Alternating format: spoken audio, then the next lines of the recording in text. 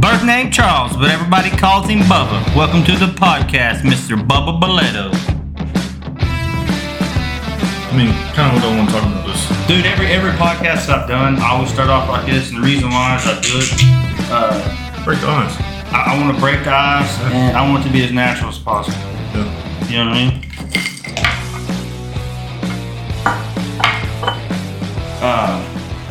That's how I like it. So, kind of what I was steering at, and I've been thinking about this since I talked to you, is getting something set up for not just military. I mean, we can open it broad spectrum. We can go deeper than that. Because a man is told always what? Suck it up, move on. Exactly. So a man buries shit all the time. Right? We can't have that no more. Bury everything that he takes on, right? And that's kind of what I want to get away with. Like, because it's not always that easy. Yeah, I mean, I agree with you. I think it's best to get away from that. And we were talking about PTSD earlier. Yeah. And it's something we got to get away from. Because that dark spot, you know it. I fucking know it. The easy way out, right? Yeah. And we don't need that. Like, a guy needs somebody to talk to.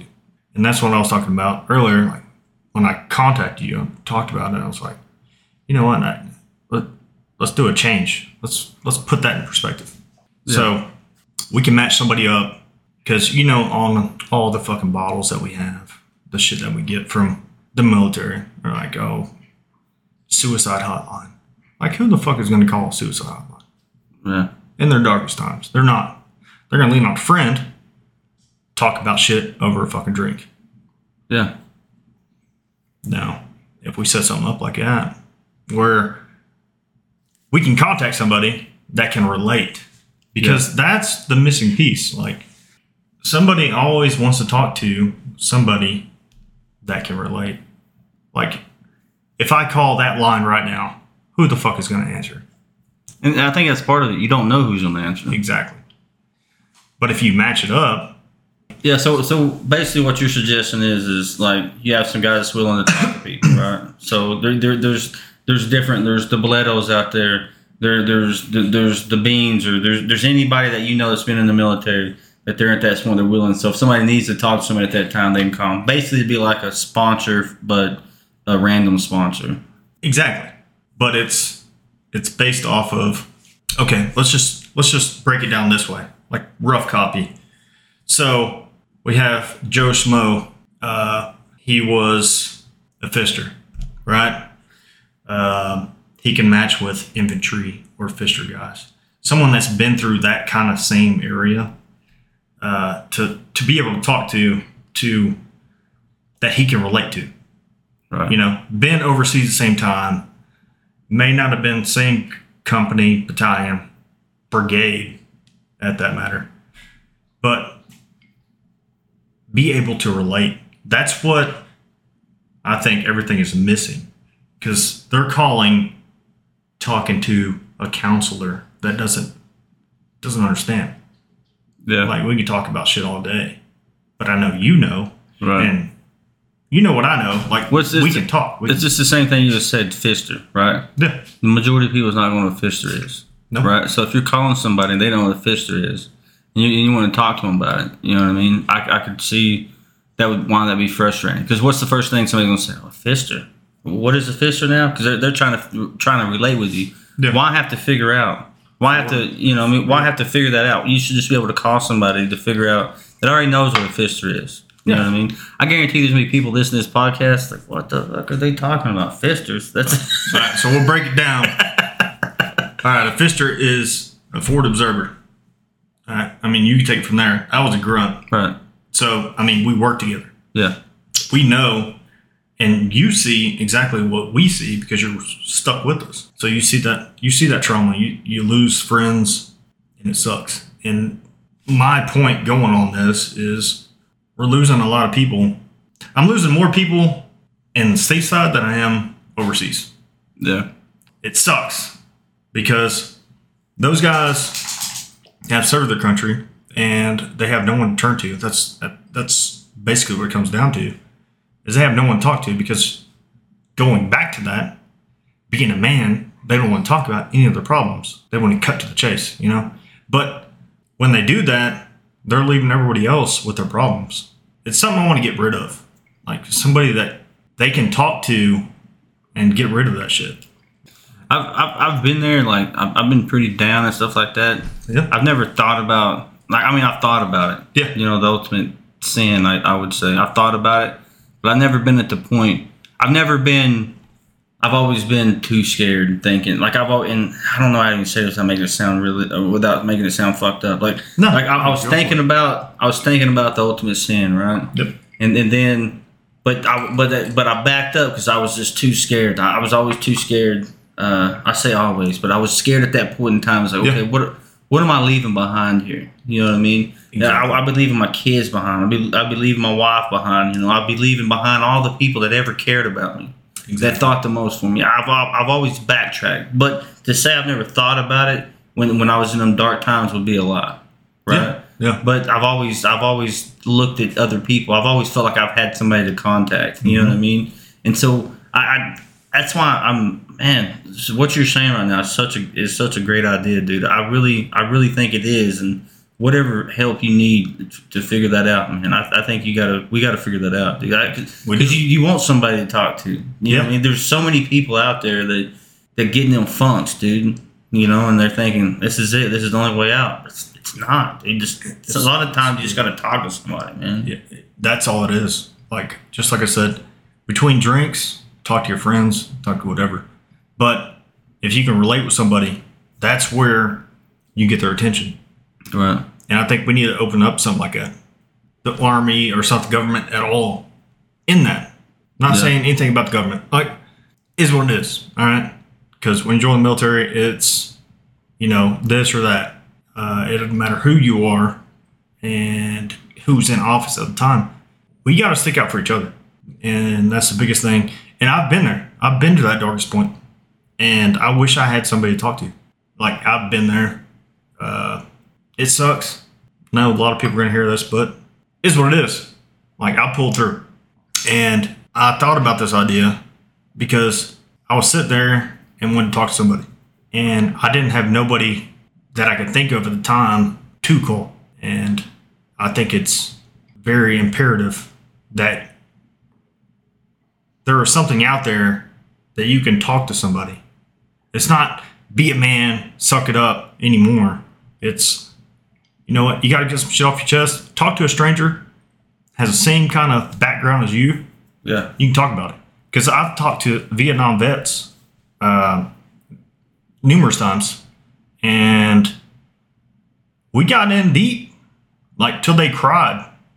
And to see that smile afterwards, to get that shit off their chest was phenomenal. And that guy, or that one guy that I've been talking to, he did that tunnel route stuff for a while. And he's been a lot better. So from going from that to what he is now, night and day difference. And I think we need to climb on this. Well, let me ask you something. I'm going to back up a little bit. When you was talking about when you was in that dark place, when you said you wanted to talk to somebody, but you feel like you didn't have anybody to talk to, was that more along the lines like you knew there was people you could call, but you didn't want to necessarily, you didn't think that they would think it was a valued reason? You know what I mean? And I say that because when I was coming up in the military, I had NCOs that I had NCOs that I'd trust them with everything I had, right? But I knew if I come at them with some shit like that, they would tell me to stop being a pussy or something like that. You know, even though if I'd have really brought it to them and told them like, hey man, I'm really struggling with this, but at the time I just didn't want to hear, hey, maybe you need to stop being a pussy. You know what I mean? Maybe at the time, but I also had other NCOs that I knew I could talk to. You know, I knew I'd bring them my problems, and they'd be like, well, shit, I listen. And instead of just telling me to, you know, toughen the fuck up, you know, I knew they would listen. Well, was that some of it, or is this? Well, to break it down from that, all right, so I had nobody to call because there was judgment. I was afraid of judgment at that time. Yeah. I didn't want that. So that's why I think we need to open up something bigger than that so they can talk to a stranger, but from the same background. And they know it's from the same background because they match up, you know?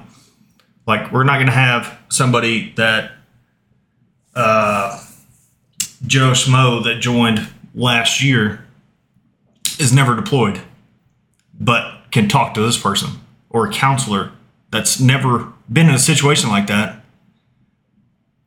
to talk to somebody. Like, we're talking same scenario shit and be able to relate the emotions and the feelings in that situation. There's been multiple times overseas that I was a goner. Like, I was saying my goodbyes. Never said that out loud before, but I am now. But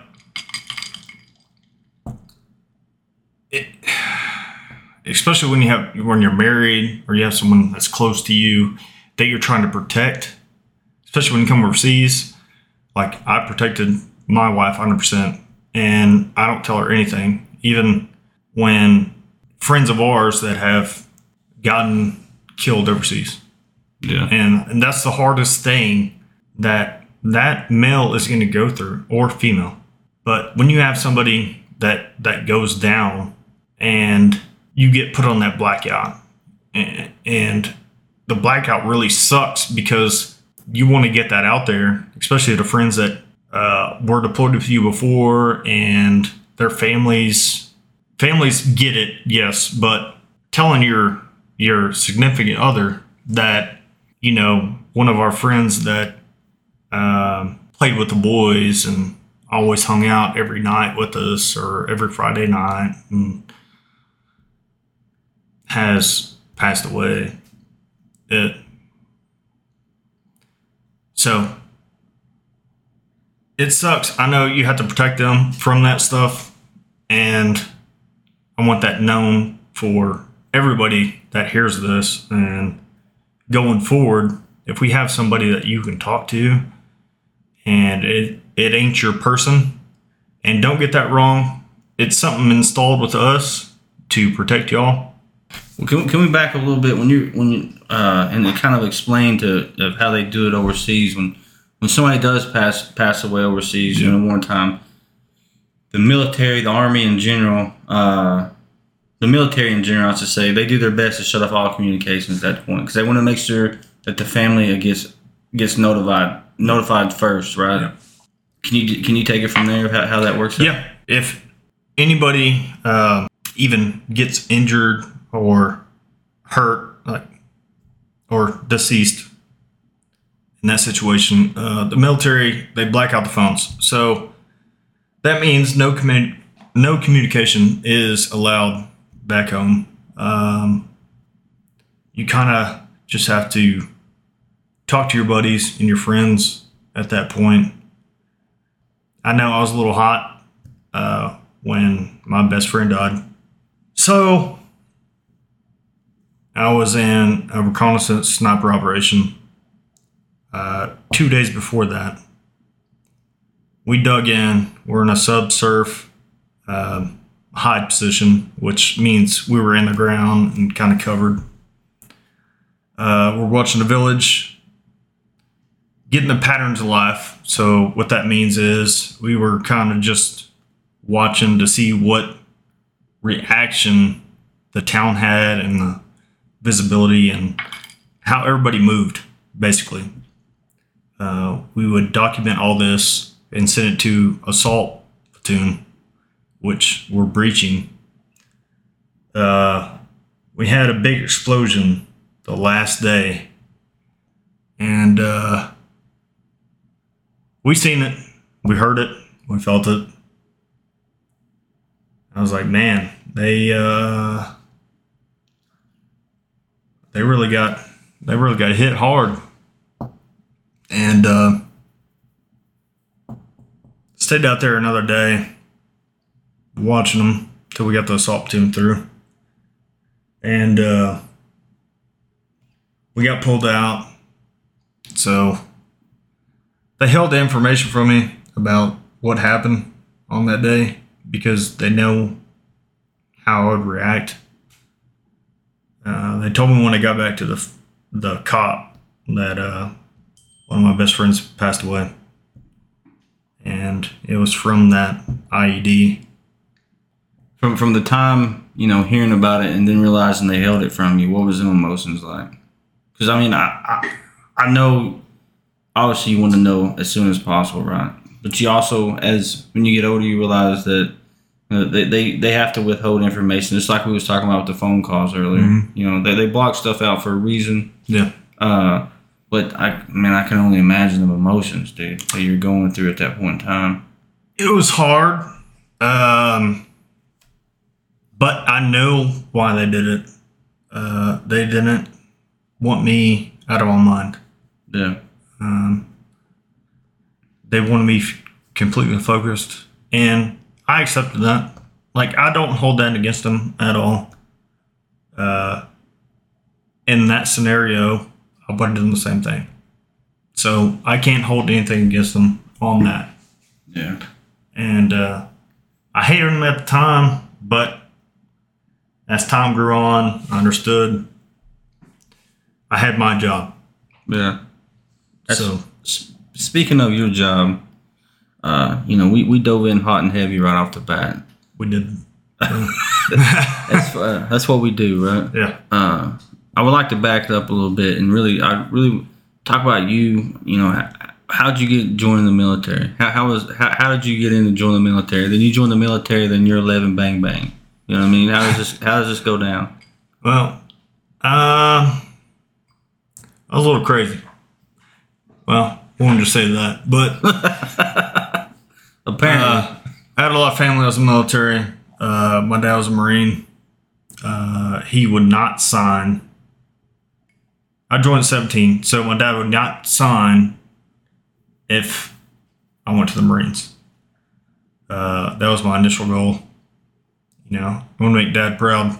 Yeah. Because I was raised hard. Yeah. So, wanted to make him proud, right? Going from that, I always wanted to be a sniper. Yeah. But I had 11 Bravo. I think it was 11 X-ray when I joined. So you could have been put at a Bravo or Charlie position, which Bravo was trigger puller, Charlie was mortars. That's where I get stuck at as a Bravo. And then I fought to be where I was to be a trigger puller. Right. And I was 240 gunner for a long time. And that's crazy because I was a 19-year-old kid, 19, carrying the heaviest machine gun in the military. Yeah. Because they're like, oh, we're going to make you big. Yes, sir. That's where I came from. Yes, sir. Got it. And after that, kind of showed my ass, and it's kind of where I got in the reconnaissance and sniper platoon. Because country boys, I guess, hunting all the time and being a sniper is kind of the same thing. I mean, just more math. You got to be good at math. And you just do that, you be reconnaissance, you got to be sneaky. And there's other stuff I can't talk about. Yeah. Yeah. So you went down that road, you got in, right? As far as, one of the big things I like when I talk about military people is there's always that one person. There's always that one mentor.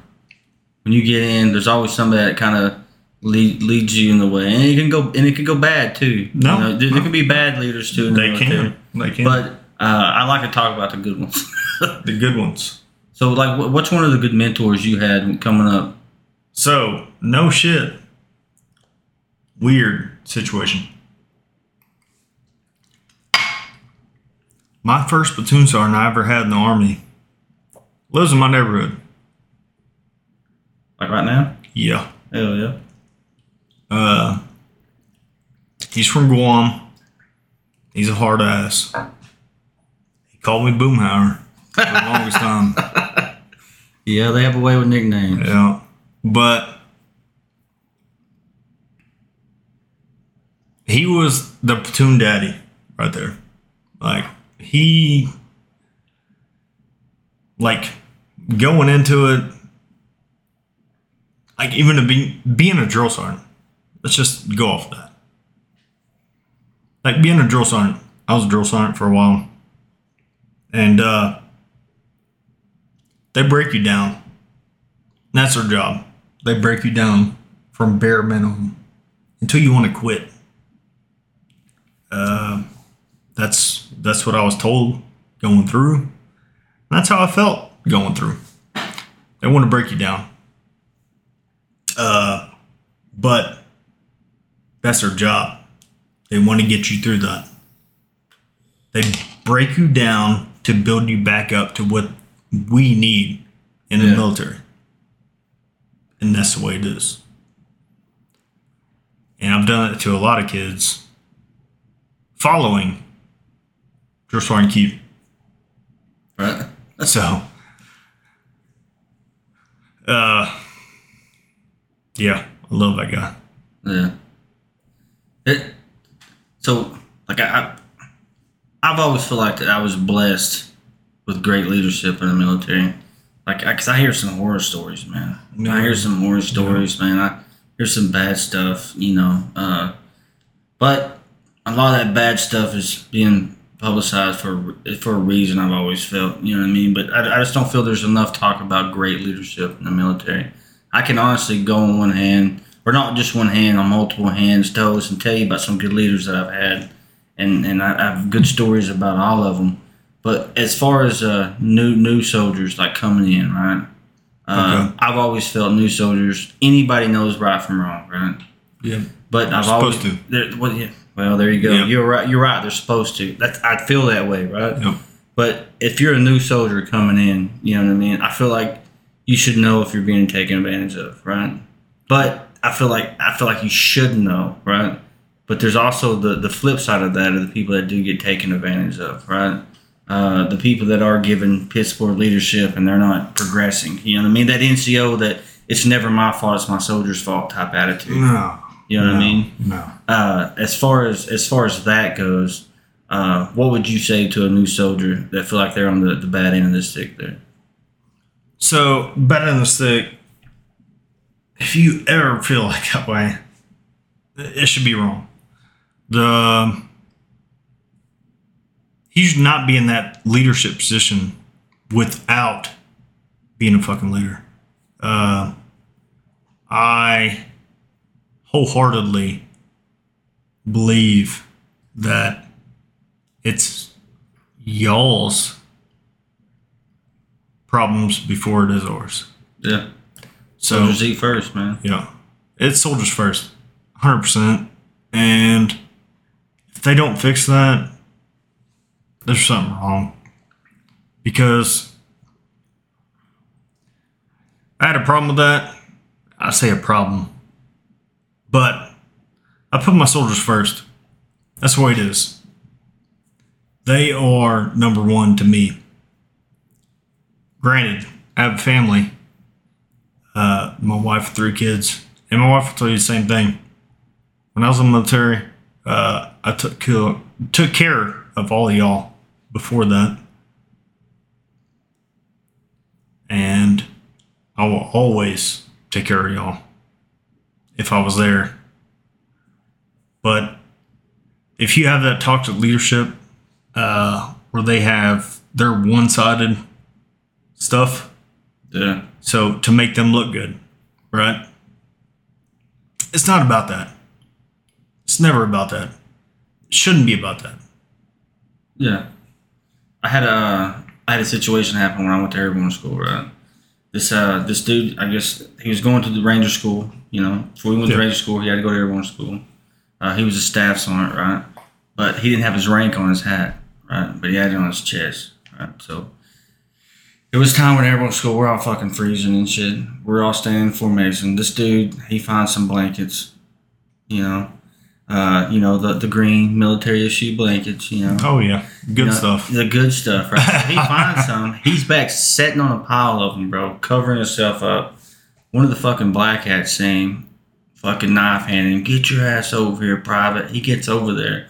And they're talking to him, and they realize that he's really a staff sergeant, right? And so while all these young soldiers up there freezing to death, this dude, they looked down and said, "Oh, you're a staff sergeant? Oh my God, Sergeant, we're going to talk to you." And this was an Air Force guy that was talking to him. This was the Air Force black hat that's talking to him at the time.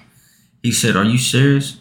And about that time, another buddy comes around, and I see his buddy has a Ranger tab. This is Army cat, right? Mm-hmm. And this dude, I know he's talking about going to Ranger because while he's back there fucking covering up, he said, I'm gonna miss this blanket in Ranger school. Now I'm not sure, I never followed his career, but I will tell you this: he was kicked out of airborne school over that, and I highly likely he ever fucking made it to Ranger school. You know what I mean? Because at the end of the day, he was selfish instead of selfless. Mm-hmm. At that point in time, he had the opportunity to be selfless. Like, just think about it. If all them blankets was out there, right? All them fucking blankets out there, what would have been stopping him from giving them all to the junior guys? Hey, this is Staff Sergeant so-and-so. Here, you code private, come over here, get one of these blankets. You know what I mean? There would have been nothing stopping him for that, and nobody probably would have got onto him for that. They might have talked some shit, but nobody got onto it. But instead, he decided to sit on the motherfucking blankets and cover himself up with one. That's shit. But I mean, that's one of them things, though. I think, you don't want somebody like that fighting for a team, man. No, you don't. Is it a learnable mistake? Yeah, he can know not to do it again, but still get called out on it. But still, because he got called out on it, so what's to say he won't forfeit it again? No, he will. Yeah, exactly. Because he's a piece of shit. Yeah. I mean, we'll just call it as it is. So, back to you, right? So, coming in the military, doing your thing in 11 series, coming up, what's it like, going from, the streets of Texas, right? Yep. Streets of Texas, come and join the military. You've done all your training. Now here you are. You're in your first war zone. How does that work out? And what's your feelings on that? Is it a real moment, or is it still a little bit daisy? All right, so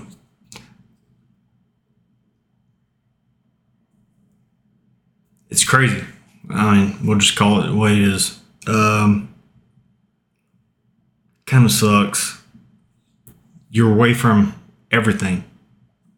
You know what I mean? So this goes to 17-year-old kids to 20-year-old kids. You're in a different element at that point. It kind of sucks, yes, because you're away from everything that you ever known. You're being told, we got to do this, we got to do that at that point.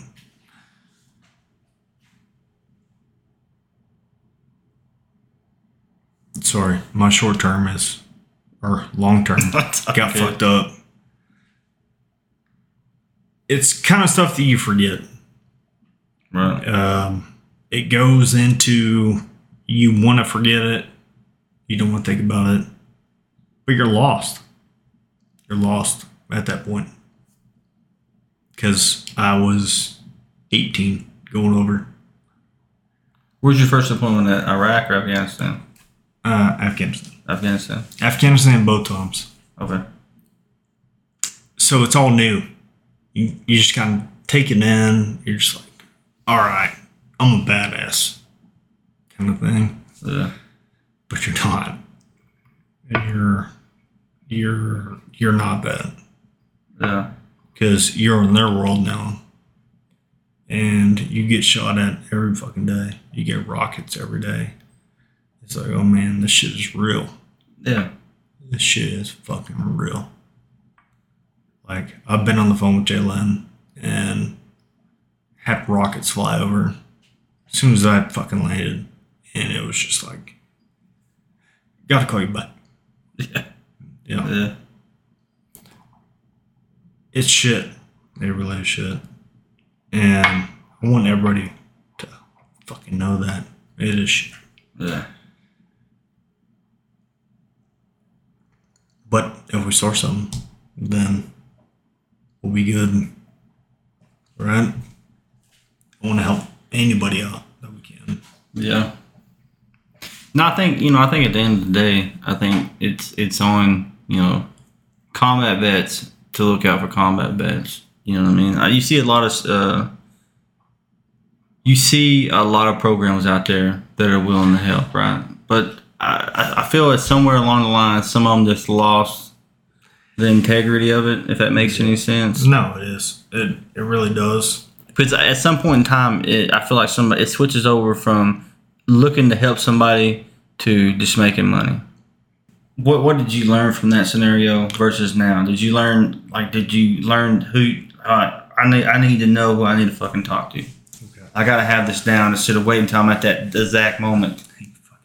You know what I mean? What did you learn from then versus now? Like, what would you do now? I mean, hopefully you're never in that scenario again. But I'm just saying, what did you learn from that? From that, all right, we'll go deep. I leaned on family. I leaned on my kids. I look back, just like you said, it's all about them, right? Yeah. That's where I was. I didn't want to leave them guessing. I didn't want to be a coward. Let's just say that. Because my dad's brother did that. Yeah. So I always told myself, I will never be that guy. Yeah. Until I got to be that guy. Yeah. It kind of sucks being there. Like, I didn't want that. Never seen myself being there. It's tough talking about. Yeah, I know it is, brother. Yep. When them thoughts creep in, because we've always heard of somebody that's doing it, that's done it. I've always known people that's done it. You know what I mean? So, yeah. And I've always told myself the same thing. I mean, what a coward. You know what I mean? How would somebody do some shit like that? But when you get to that point, you know what I mean? I'm not saying I was even right there, but I was thinking about it, and that scared me. That scared me more than I needed, and so I started backtracking. You know what I mean? Like, well, I can't do this. I'm gonna let my kids down, my wife down, everybody, my parents. My dad ain't even around this motherfucker no more. But I didn't want to fucking die and see him and him fucking tell me, dude, you fucked up. Yeah. I just didn't. There's too many people I felt that put too much effort into me to fuck it off, if you will. But still, there's that point when you get in them dark times. And so I feel like, what do you want to know? Yeah. Where's it at? When you get in them dark times, man, I feel like what do you build off that? You know what I mean? Like, so if you was to get into a dark time right now, who do you know you could call? Did you make a plan? Like, hey, I got these 3, 4, 5 people I can talk to. Like, I know I need to talk to, or do I just need to call 911 right now and tell somebody to come get me? That's the problem. I still ain't fix it. That's why I want to make this program for everybody else. When I get there, I want somebody to talk to. I really do. And that's why I don't make the program for everybody else. Well, we can start the program right now. If you ever get there, call me. You know what I mean? I think we should, because I was there. It's not even one time. It's been multiple times. Right. But I haven't done it. Yeah. And I won't do it. Well, I mean, at the end of the day, we ought to start somewhere, right? So, I mean, we can actually just spitball it right now. I know a good way we can do it and make it relatively easy.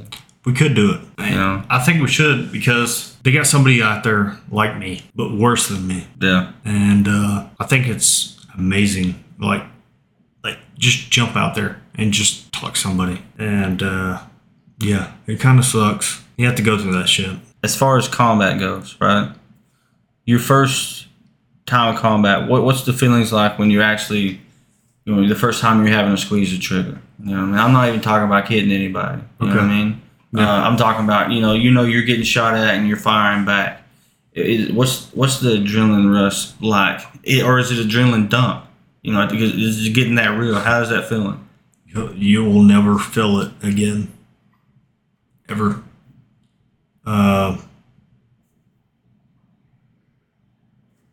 That's why a lot of guys come back and you'll see stupid stuff, right? They come back and they do stupid stuff. They're trying to get that high again. So it's not like a high, like a drunk high, or it's not like a any substance high.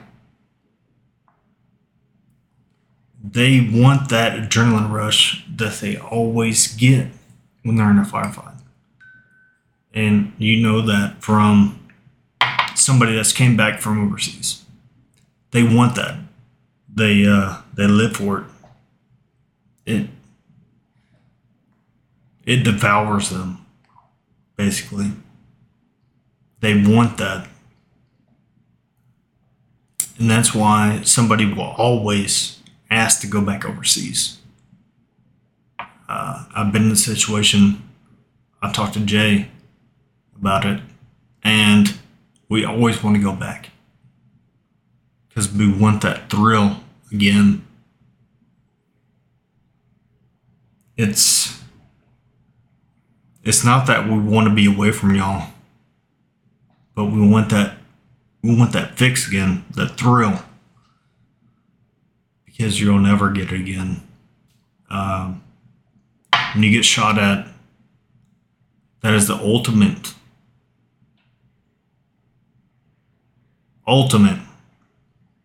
adrenaline,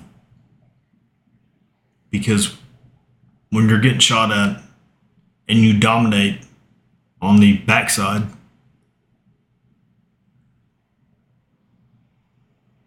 you can't fix it up. I always like to equate it to Western movies, right? Because if you, there's nothing in me that tells me like an old good outlaw story, you know? Yeah. Like Unforgiven, for example. If you a good outlaw movie, right? Yeah. He's no different than any good person in that movie. So a lot of time, well, especially in that movie, the good person turned out to be a shitty person, right? Yeah. It's just there's something in their genes, and I talked about in my podcast, you know, about that gene when I feel like it was probably best that I stayed in Geary versus going back to Broken Bow, because in Broken Bow everybody knew me as Barry Bean's son, you know. Yep. And you getting out and doing your thing, going to war, and feeling that fix. I feel there's something in you. I just feel personally there's something in your genes that outlaw way of life that just happen to be what you turn to, right? And I feel like any good Western movie you look at, I see a lot of good Westerns, man, and I always relate to the outlaw. You know, that's just the way it is. Yeah. I just know that I know who that person is. You know, as far by saying that, what if you didn't join the military? What would you have done? Man, I don't know. Because you're not in the military now, and you're doing something, right? But I am. You still had to join the military, right? So what would you have done if you wouldn't have joined the military? It's a hard question, because if I had to do everything over again, I'll do the same thing. Yeah, I agree. But that's why it's brought up. So join the military. You know, go hard. Be the best you can be. And you burn out on the way. Yeah. And I don't knock the way I was raised, because that's the person that made me today. And I wouldn't change for the world. From when I was a kid, I wanted to be a sniper. That's what I wanted to do. I drew my goals out, and that was what I wanted to do. I wanted to join the military. I wanted to join the infantry. I wanted to be everything that I've done is I accomplished. So, was you patriotic before you joined the military?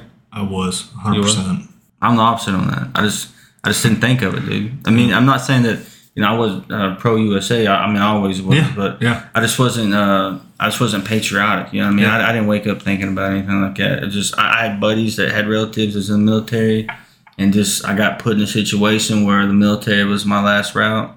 I took that route, and then once you get in there, the camaraderie, dude, man. It is the camaraderie, dude. Like the fucking just waking up in the morning, knowing no matter how bad your day is, there's gonna be somebody fucking right there with you. Yeah, you know what I mean. No matter what the fuck's going on. It could be a great day, but you could be having a shitty day for whatever reason. And that's the biggest thing right there. Like, you have your left and your right. Yeah. And that's what you're fighting for. Yeah. Like, you're not fighting for a president. You're not. Like, if you say you're fighting for a president at that point, like, you're joking. I'm sorry, I didn't mean to cut you off. No, go ahead. What I was going to say is in the military, how big it was, because I don't remember politics being a big thing in the military. It wasn't. I can remember buddies talking about certain shit, and I was like, whatever. Like, Yeah. I really don't want to say I voted for the first time, but I voted for somebody the first time. And then, like, by the time that was up, I was like, nah, fuck that. That's I don't remember Democrats being like this. I'm a Republican. Like, I seriously joined the military thinking I was a Democrat. 'Cause that's what I remember growing up, right? Yeah. And then once I started paying more attention to stuff, I was like, well, the Democrats ain't what I remember it being like. You know what I mean? So that's why I'm a Republican, right? But I don't remember having any conversation with any NCOs about this. I can remember talking to people about what's going on, right and wrong, but I don't remember anybody ever talking about nothing like that. We was all fighting for not Democrats or Republicans. We was fighting for America. That's what we was doing. Exactly. You know what I mean? And then when you get out and you realize that people were fighting for Democrats and Republicans, like, what the fuck does it matter? We're all Americans, dude. Like, exactly. I don't care. And I hope the kids nowadays understand it's your left and your right. Like, it's not about will you have overhead, because you still get paid the same. It doesn't matter if you like right or left. You still get paid the same. And you should look out for each other. And that's all I think it matters. I mean, that is it, man. Yeah, it is. You got a household of boys too. You know, I do. I guarantee you're preaching that shit to them. I got 3 boys. So we got the oldest fighting youngest and middle. It's like, dude, like, we get in a fight at school, like, you better fix it. Yeah. Like, it's 3 against 1 at that point. Yeah. So when it comes to that, so you got 3 boys, right? Mm-hmm. What do you think? Would it change having a girl at all? Man, if I had a girl, I'd be a pussy. I'd be a fucking pussy. I'd be broke, and I'd be. I have my nephews or nieces. I'll throw money to all day. Yeah. I ain't used to a girl. No, we can't do that. So after we had Dax, I called one of my buddies, Earl, and he was one of the OGs when I was growing up. He took, no matter what everybody thought about him and who I was hanging out with, he always took care of me. I had another buddy named Eddie that did the same thing, right? Go. He had 2 boys, right? Both his boys graduated college. His one is Dorian. He's playing for OU right now, football. Good. Good. So this dude just always been he's just a squared away dude. No matter whatever he was coming through or going through, he always rise through and took care of his family, right?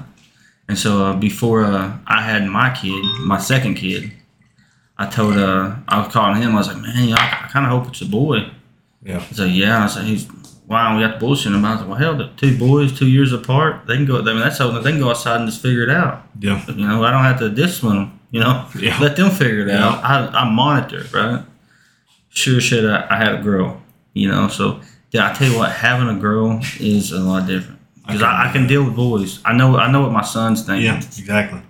My girl though, man, it's getting a little different sometimes. It's rough. It is different. Feel sorry for you. But yeah, it's always a different dynamics. I can when I'm looking at my son, I kind of feel like I know what he's thinking. Even the day when he's over cutting grass for the first time, right? Mm-hmm. I feel like I know what he's thinking. I know what he's worrying about, right? Yeah. My daughter, when she's going, like, she be crying about some stuff, telling me how she thinks her friends are being mean to her sometimes and stuff, and I'm like, were they really your friends? I mean, I guess we need to figure that out first, But to me, it's a quick. Let's fix it right now. We don't have to talk too much. Let's just fix it right now. Yeah, it ain't gonna be that way. And it don't work that way. It just don't. It don't work that way, man. As far as your boys, though, do you kind of feel the same way? You know where they're coming from, or is it different since you have more than one of them? Do you feel like there's different? I guess not different. I guess different attitudes, different mentalities. Like different personalities. Caden, you can kind of tell him. Because Caden's like me and Billy's like me. So I can tell them, I understand it. Barrett's more personal, I guess you would say. So he takes stuff a little bit harder. So you got to be a little bit easier on him.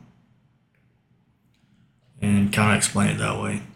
Yeah. That's the difference with them. Because I can yell at Caden all day and be like, hey, you fucking dumbass, fucking fix this shit. He's like, okay. Talk to Barrett, you can't say that shit. You can't say it to him. He'll be like, shut down. Yeah. I say what, man, Barrett, anytime that I've seen him have bad games on his own grade playing football, right? And then when he would move up a grade to play for me, like he'd be a badass. Just I'm talking interceptions, sacks, all in one game and stuff. But he just had a horrible game. But as soon as he moved to play on mine, I was like, shit. I mean, you know, is there any way we can just get this kid to stay on my team? Mm-hmm. You know? Yeah. You just gotta get on to him. Just a different way is all it is. As far as what do you think's too much though? In my eyes, like I talk about this. Even like I talked about this in my last episode. Like if I'd had to do over, I would have never coached my own kid. I was talking about wrestling specifically though. Yeah, I would have never coached. So we're going from wrestling to football, baseball. Yeah. So now back to wrestling. I've said that I just if I had to do over, I wouldn't have coached him because I felt it was too. Even though I'm proud of him, he's doing good. Mm-hmm. He could still read my feelings. He could look on my face and tell that I was disappointed. But I wasn't disappointed at him. I was disappointed that he lost. You know what I mean? I'm proud that he's doing something, but I know he should have won that match. You know, even to this day, if I'm coaching him, we still kind of struggle with that dynamic. But I'm more prone to make sure I know to tell him what he did right off the bat. Hey, you did some good stuff here. You know, but usually when he does something bad, I don't get to talk to him because he knows it at this point. He don't want to talk to him about the bad stuff. So, in a coaching standpoint, I wouldn't change it. No. Like my kids and everything like that, they look up to you. And they know when to disappoint you. Which will read on your face. It sucks. But they know when you're mad. But teaching the boys with baseball, football, every sport, really, they look at you. They want to be like you. And that's what I get from my kids. They know that I caught for a long time, or they know I was a safety for a long time, or they know, anything about me. And they want to fulfill that journey. Right. And no, I wouldn't say I would change anything for them. I would like to add on to what we were just talking about, but also I want to go back and talk to you about your football thing. So we've talked about this before, but I don't remember all the details. So I was like, I want to go back to that. No, we can go ahead. What I was talking about as far as reading my feelings, I feel like at a certain point my son was more worried about letting me down than actually wrestling. You know, he was worried about what Daddy was going to think instead, because I can remember him walking out to the mat and looking at me before the match even started. You know what I mean? That's what I was talking about. He was more worried about letting me down than actually winning. Okay. You know what I mean? That's kind of where the angle I was going with it. So I ran into that. Even with all sports, the boys want to look at me. And they want my approval going forward. Yeah. So, I mean, you got to separate that altogether. He's his own person. He's got to do what he has to do. It shouldn't be on you as a dad. Like, if Dax wants to do good, he's his own person. Do it. Don't look at Dad. Don't look at me. Like, well, my kids, don't look at me. You have your own responsibility that you have to do to build on to be great. Be great. Exactly. That's what I want. I don't want you to look at me and have me tell you what to do. Be your own person. And that's what I want. Like, I can get on to you all day, tell you what you're doing wrong, but you're your own person in the long run. So I used to have an NCO. He used to say, you know the difference between ordinary and extraordinary? That little extra. That's what he used to do. Yeah. He's a good old Nino. Nino's a good dude. So check it out. So your football career. You played football. It was. Explain that to me. All right. So I played football all the way up. I was a free safety mainly. Right. I mean, I played linebacker and all that stuff too. In Texas. Yeah, in Texas. Yeah. 6A school. I played semi-pro when I was in the military. Yeah. Yes. That's that thing. I think that's what we talked about. Yeah. That's what we talked about. Yeah. I had back surgery and I stopped that. Boys wanted me to go back because they loved watching it. Yeah. Which was cool, you know. So how long has it been? 3 years, 4 years since semi-pro. Yeah. 3 or 4 years. So, and you was free safety. Yeah. So you got the cracks and. Oh, I was. You was laying it fast down. white boy. No, we just go. Like that's the way I was raised. Like going up into football. Yeah. Like free safety, you have free reign. You run as fast as you can. You run into somebody. Yeah. Okay, I brought that shit to my fucking adulthood. One of the we used to have this video, man. I can't remember if it was a video based off Atwater or if we was just watching it because he was in there. But it was like NFL. It was like something. It was something to do, and our football coach used to make us watch it, right? Yeah. And Atwater was one of them dudes in there. With this safety, I can't remember, but there was a fullback. I don't know, man. He'd clean house. Basically, there was this killer fullback coming up, and Atwater just fucking ran in and smashed him. You know, he's a free safety, and he was just a fucking animal. You know what I mean? Just a beast of a man. You know, and then, years later, realizing who that was, with him going through his issues, CT. Yeah. What, CTC? Yeah. CTC. Am I saying that right? I think so. Okay, we're going to have to edit that out, so I sound really dumb. Yeah, we'll get it. CTE, right? Oh, okay. Ain't that what it's called? That brain, look that shit up. Traumatic brain injury stuff. That's a CT scan. Yeah, I know, but it's called CTE or something. I don't fucking know. I know CT scan. That's all I know. But even with, you see a lot of people, and you hinted on it earlier with, the rush, you know what I mean? Mm-hmm. Coming from where you come from, right? Then you join the military, and then you're 11 series, right? And you go over, the next thing you know, you're shooting at people. You're getting shot at, you know what I mean? Yeah. And I'm sure there's more to a lot of that, right? Oh, yeah. The stuff in between, right? Yeah. While you're actually there. But at the time, that is your fix. And I call it as a fix because that's your day-to-day routine. You're either, as 11 series, really, as 11 series, you're preparing for war. It is a fix. Or you're going to war, right? Yeah. So it's all build up. It's all to build up. And then when you're there, you're releasing. I can understand. I think anybody can understand when you're not, all of a sudden you're cut off, your day's done, you're not doing it no more. And that's what I'm getting at. I think it's the same way with a lot of, I think like professional athletes, right? Yeah. They're going through the same shit except for they're not, shit. They're not getting shot at or killing nobody. They go from active to not. Active to inactive. And I guess that's the best way to say it. Once you go from active to inactive, I think people don't look at it as that being an issue. Sometimes people look at, well, fuck, you're perfectly healthy. They don't think about the brain side of it. Well, am I healthy? Yeah. Like you can have underlying issues on every form. It's not just military. It's not like you think about this one thing we're talking about, like military guys. It goes for firefighters and it goes for policemen. It goes for everybody at that site. Yeah. Like they see their different stuff, and to be able to talk to somebody at that level, been in the same spot, been in a tough spot, like a real tough spot. I think we need that.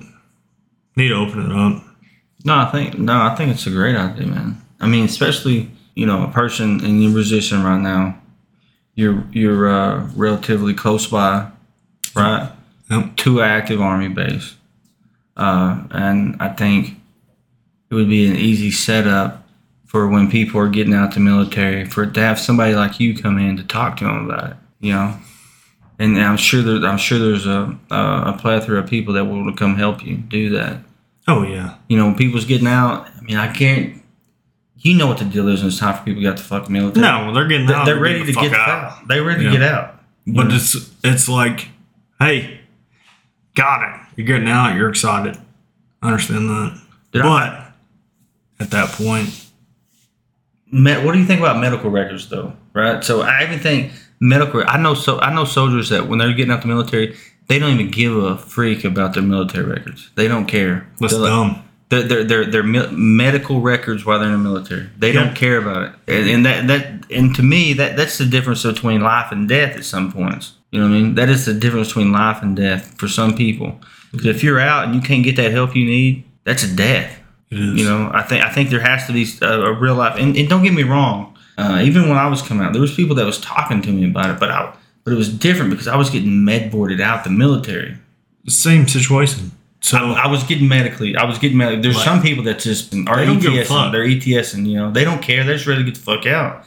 They need somebody to shake them a little bit and like, look, dog, I got it. You feel good now, dog, but life's going to hit you here in about a month or two when you're having them withdrawals, bro. Yeah, you know, but later you on, need some help. Yeah, but later on, they're going to be sucking. And that's what I want to take out of it, especially with those kids. Like, yeah, you want to get out. I get it. But there's problems that progress out of there, and you got to fix it. If you have somebody to talk to, it's great. It's 100% great, because being down there, you don't want to be down there. I back at 100%. I'll get my number out. I don't care. You call me all hours of the night, I'll talk to you, just like I'll talk to you. Anybody call me.